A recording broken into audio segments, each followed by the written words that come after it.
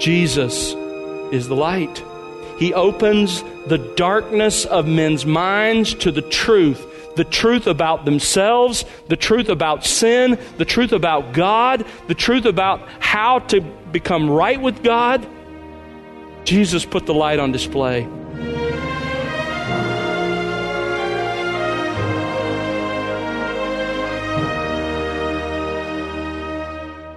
Welcome to The Word Unleashed with Tom Pennington. Tom is pastor-teacher at Countryside Bible Church in Southlake, Texas. Hi, I'm Bill Wright, and Tom is continuing his current series titled The Power of Your Influence. He has part 3 for you on today's broadcast. Tom will continue to explore Matthew chapter 5, verses 13 through 16. So far, you've discovered how Christ calls his followers to be salt in the earth, a preserving influence, one that battles the moral and spiritual decay all around you, simply by being who you are in Christ. Well, today you'll learn about Jesus' second analogy about influence, light. And Tom, throughout this chapter, Jesus uses a lot of analogies, including salt and light.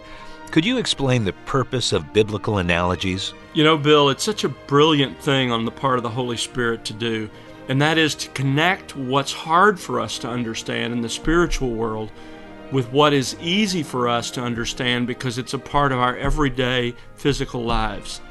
And that's how it is with these wonderful analogies of salt and light. You'll never look at a salt shaker again or turn on the light again without being reminded of the power of your influence in the world.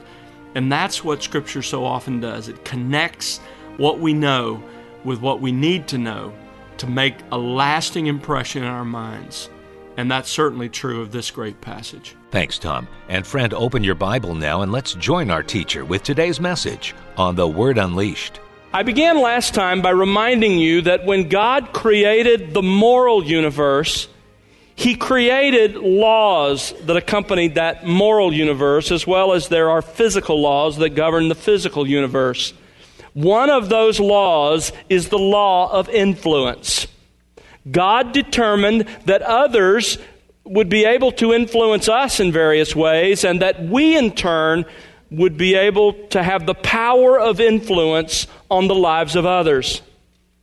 In Matthew chapter 5, Jesus uses 2 familiar images that are present in every home, in every age, and that is the images of salt and light, in order to describe the power of our influence as Christians. Let me read this text for you again, Matthew chapter 5, beginning in verse 13. Jesus says, "You are the salt of the earth. But if the salt has become tasteless, how can it be made salty again? It is no longer good for anything except to be thrown out and trampled underfoot by men. You are the light of the world. A city set on a hill cannot be hidden. Nor does anyone light a lamp and put it under a basket, but on the lampstand, and it gives light to all who are in the house. Let your light shine before men in such a way that they may see your good works and glorify your Father who is in heaven." Jesus' point in that brief paragraph is to simply say to us, if you belong to my spiritual kingdom, if you are a true follower of Jesus Christ, then God has given you a powerful influence in the world around you. Jesus provides 2 illustrations of the power of that influence, both of which are taken from everyday life.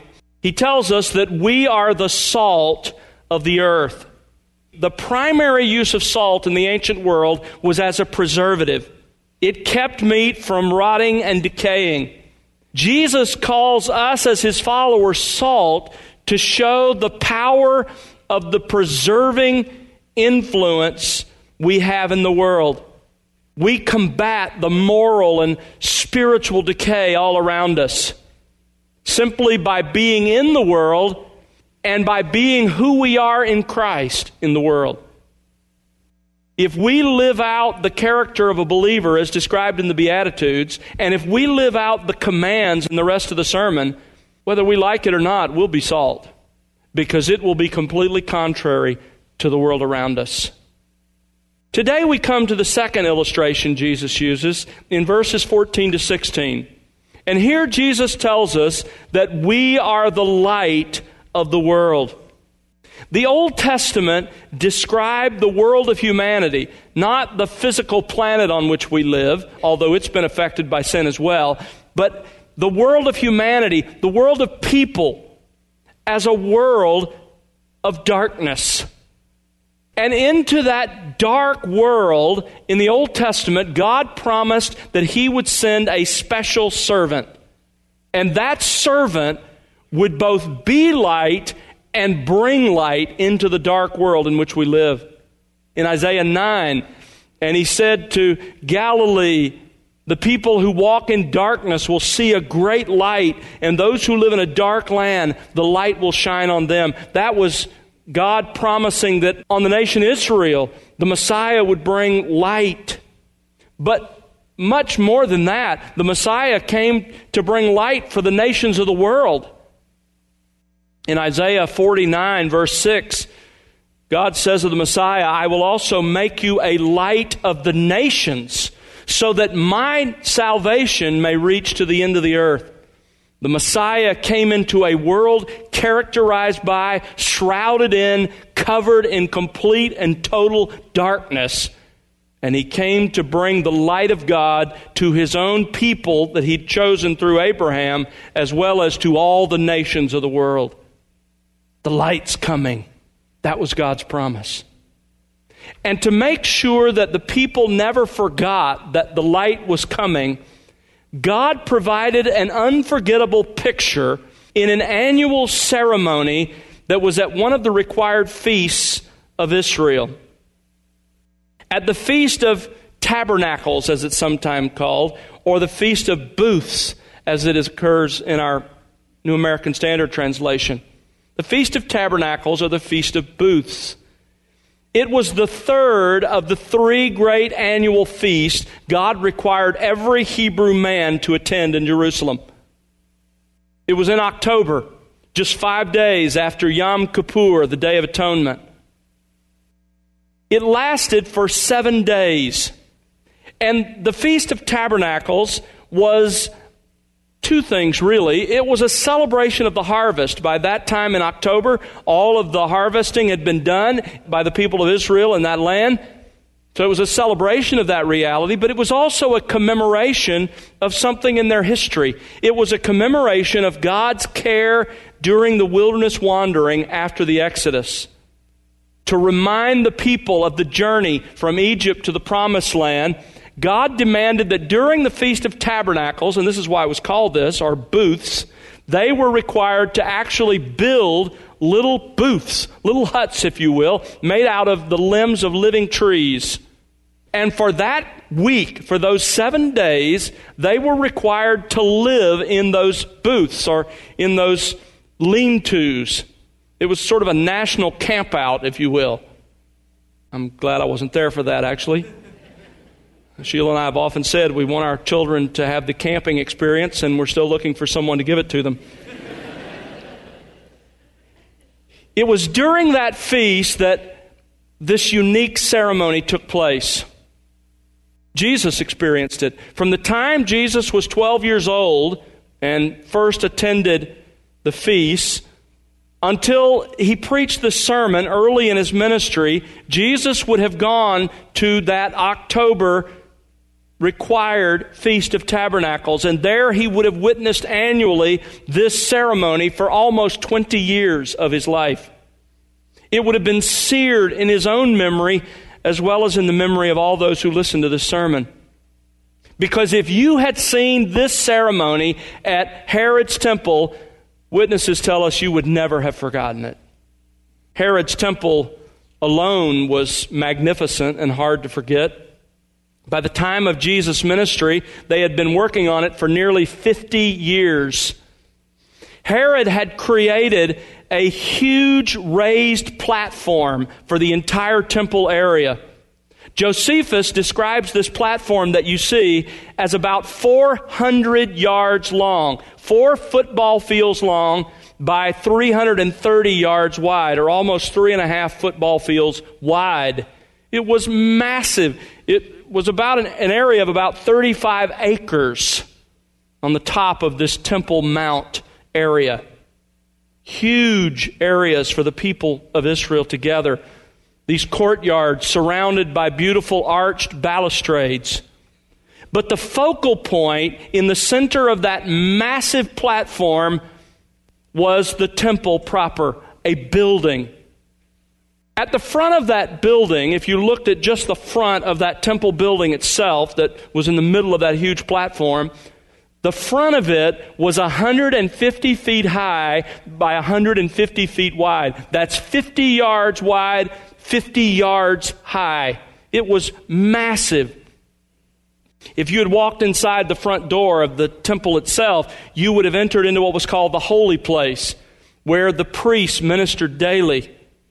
At the back of that room called the holy place, you would have seen a massive curtain. They tell us was 4 inches thick.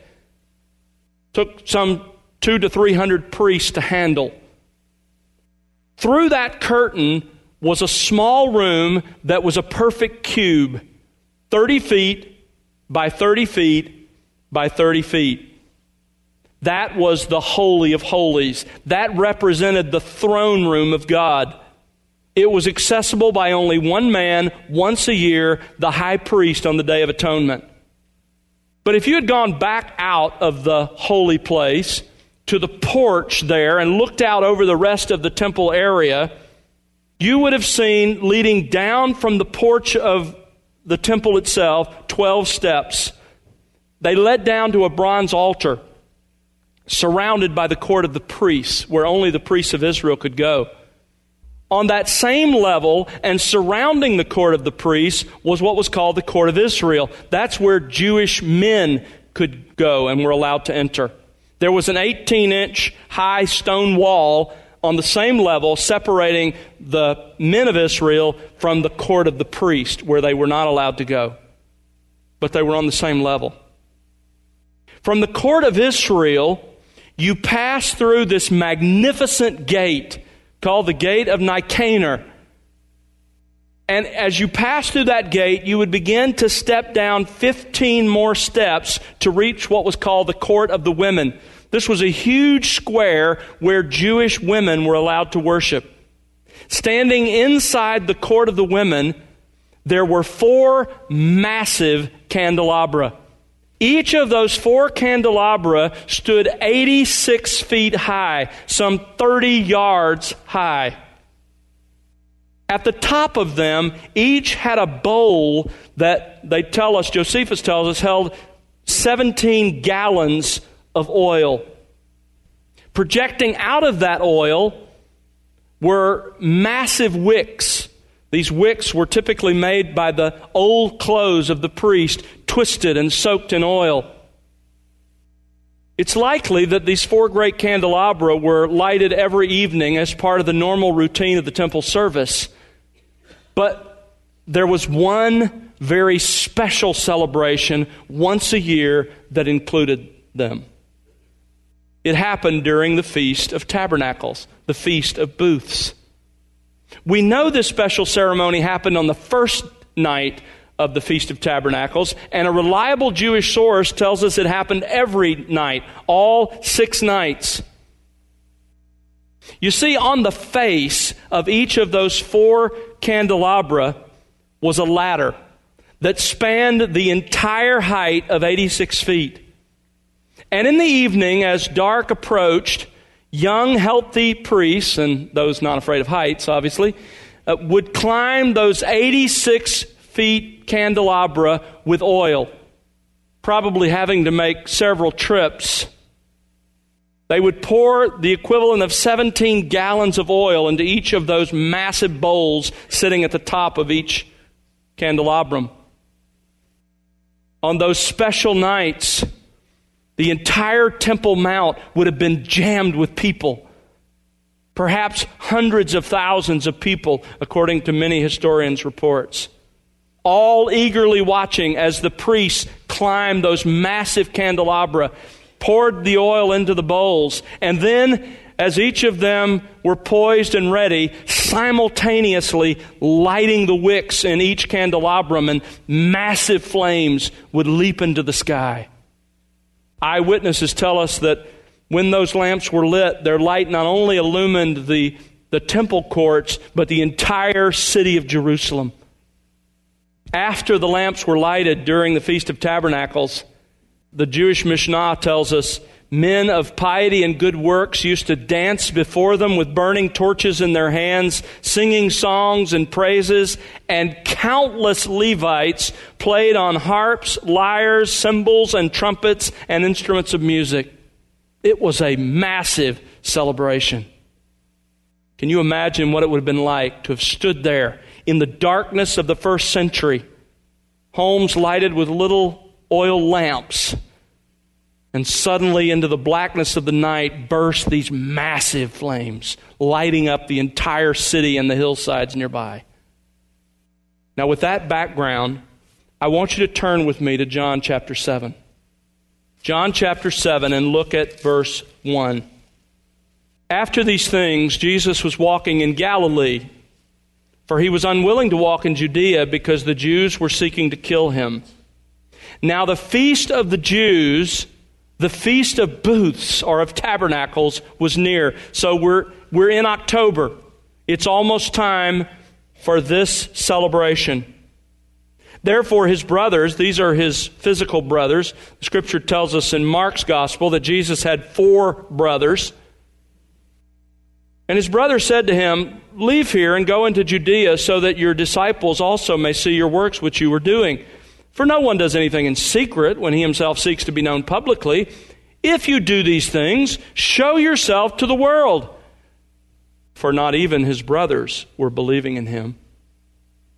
So Jesus said to them, my time is not yet here, but your time is always opportune. The world cannot hate you, but it hates me because I testify of it that its deeds are evil. Go up to the feast yourselves. And Jesus says, I'm not going to go up at this time. Having said these things to them, verse 9, he stayed in Galilee.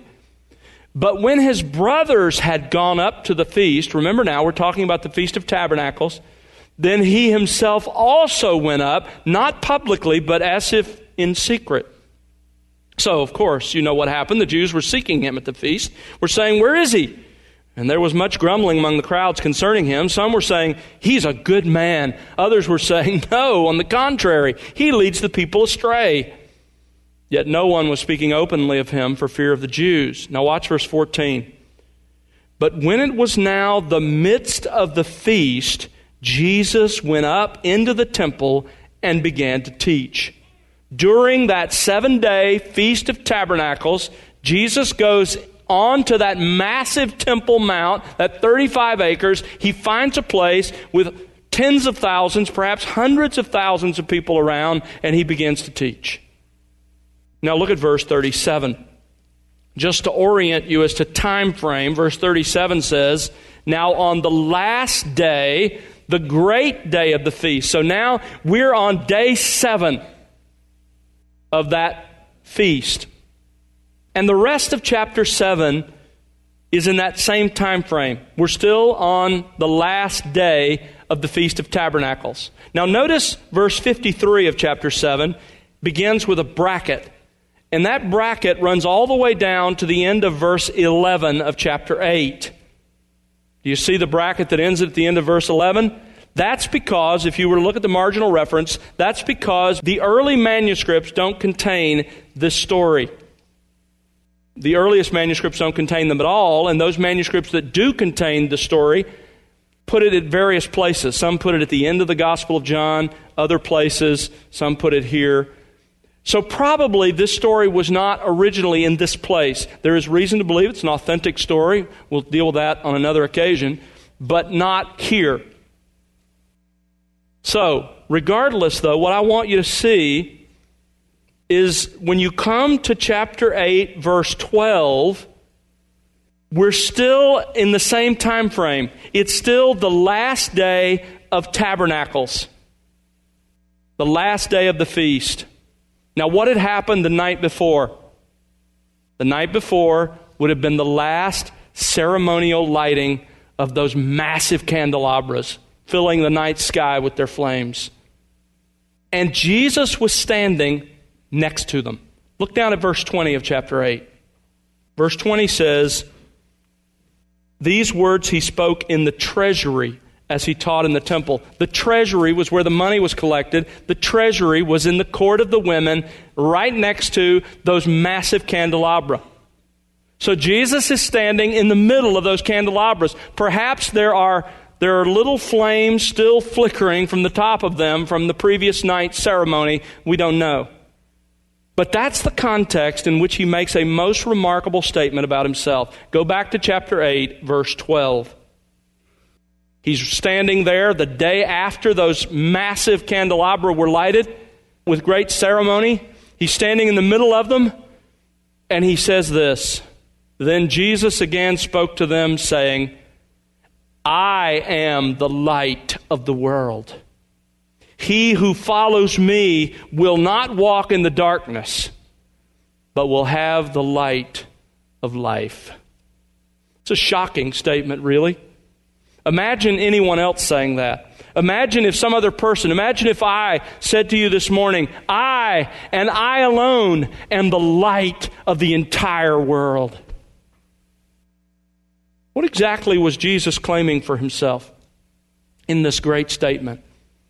Jesus was making 4 remarkable claims. Let's look at them together. The first claim he was making is that the entire world lives in perpetual darkness. The entire world lives in perpetual darkness. Jesus says, I am the light of the world. The clear implication behind that statement is that the world and the people who live in it are in darkness. There's light and there's darkness. Jesus says, I'm the light, everything else is darkness. Now, what does he mean by that? Well, in Scripture, especially in John's writings, light is used in 2 ways. There is the light of truth as opposed to the darkness of error and ignorance. And there is, secondly, the light of moral purity as opposed to the darkness of sin. So you have the light of truth versus the darkness of error and ignorance. And you have the light of moral purity versus the darkness of sin. The absence of purity. What is Jesus saying? Well, obviously Jesus is saying something about himself, and we're going to get to that in the next claim that we're going to cover together. But first, Jesus is saying something about us. He's saying something about the world of humanity. He is saying, when he says he is the light, that the entire world and every individual in it lives in a state of blindness and ignorance and error. We are disconnected from the truth. We live our lives either in ignorance or in error. Jesus was also saying that the entire world and every single person in it lives in a state of sin, the absence of moral purity. You see, Jesus wasn't just making a statement about himself. He was making a statement about us. He was, in essence, in this great statement, teaching what theologians call the doctrine of total depravity. That doesn't mean every sinner is as bad as he or she could be. That's not true, thank God, because of the restraining influences he's placed in the culture around us, and even the conscience he's placed within our own hearts. But what it does mean is that we are affected in the totality of our being by sin. There is no part of who you are or who I am that has not been affected by the darkness of sin.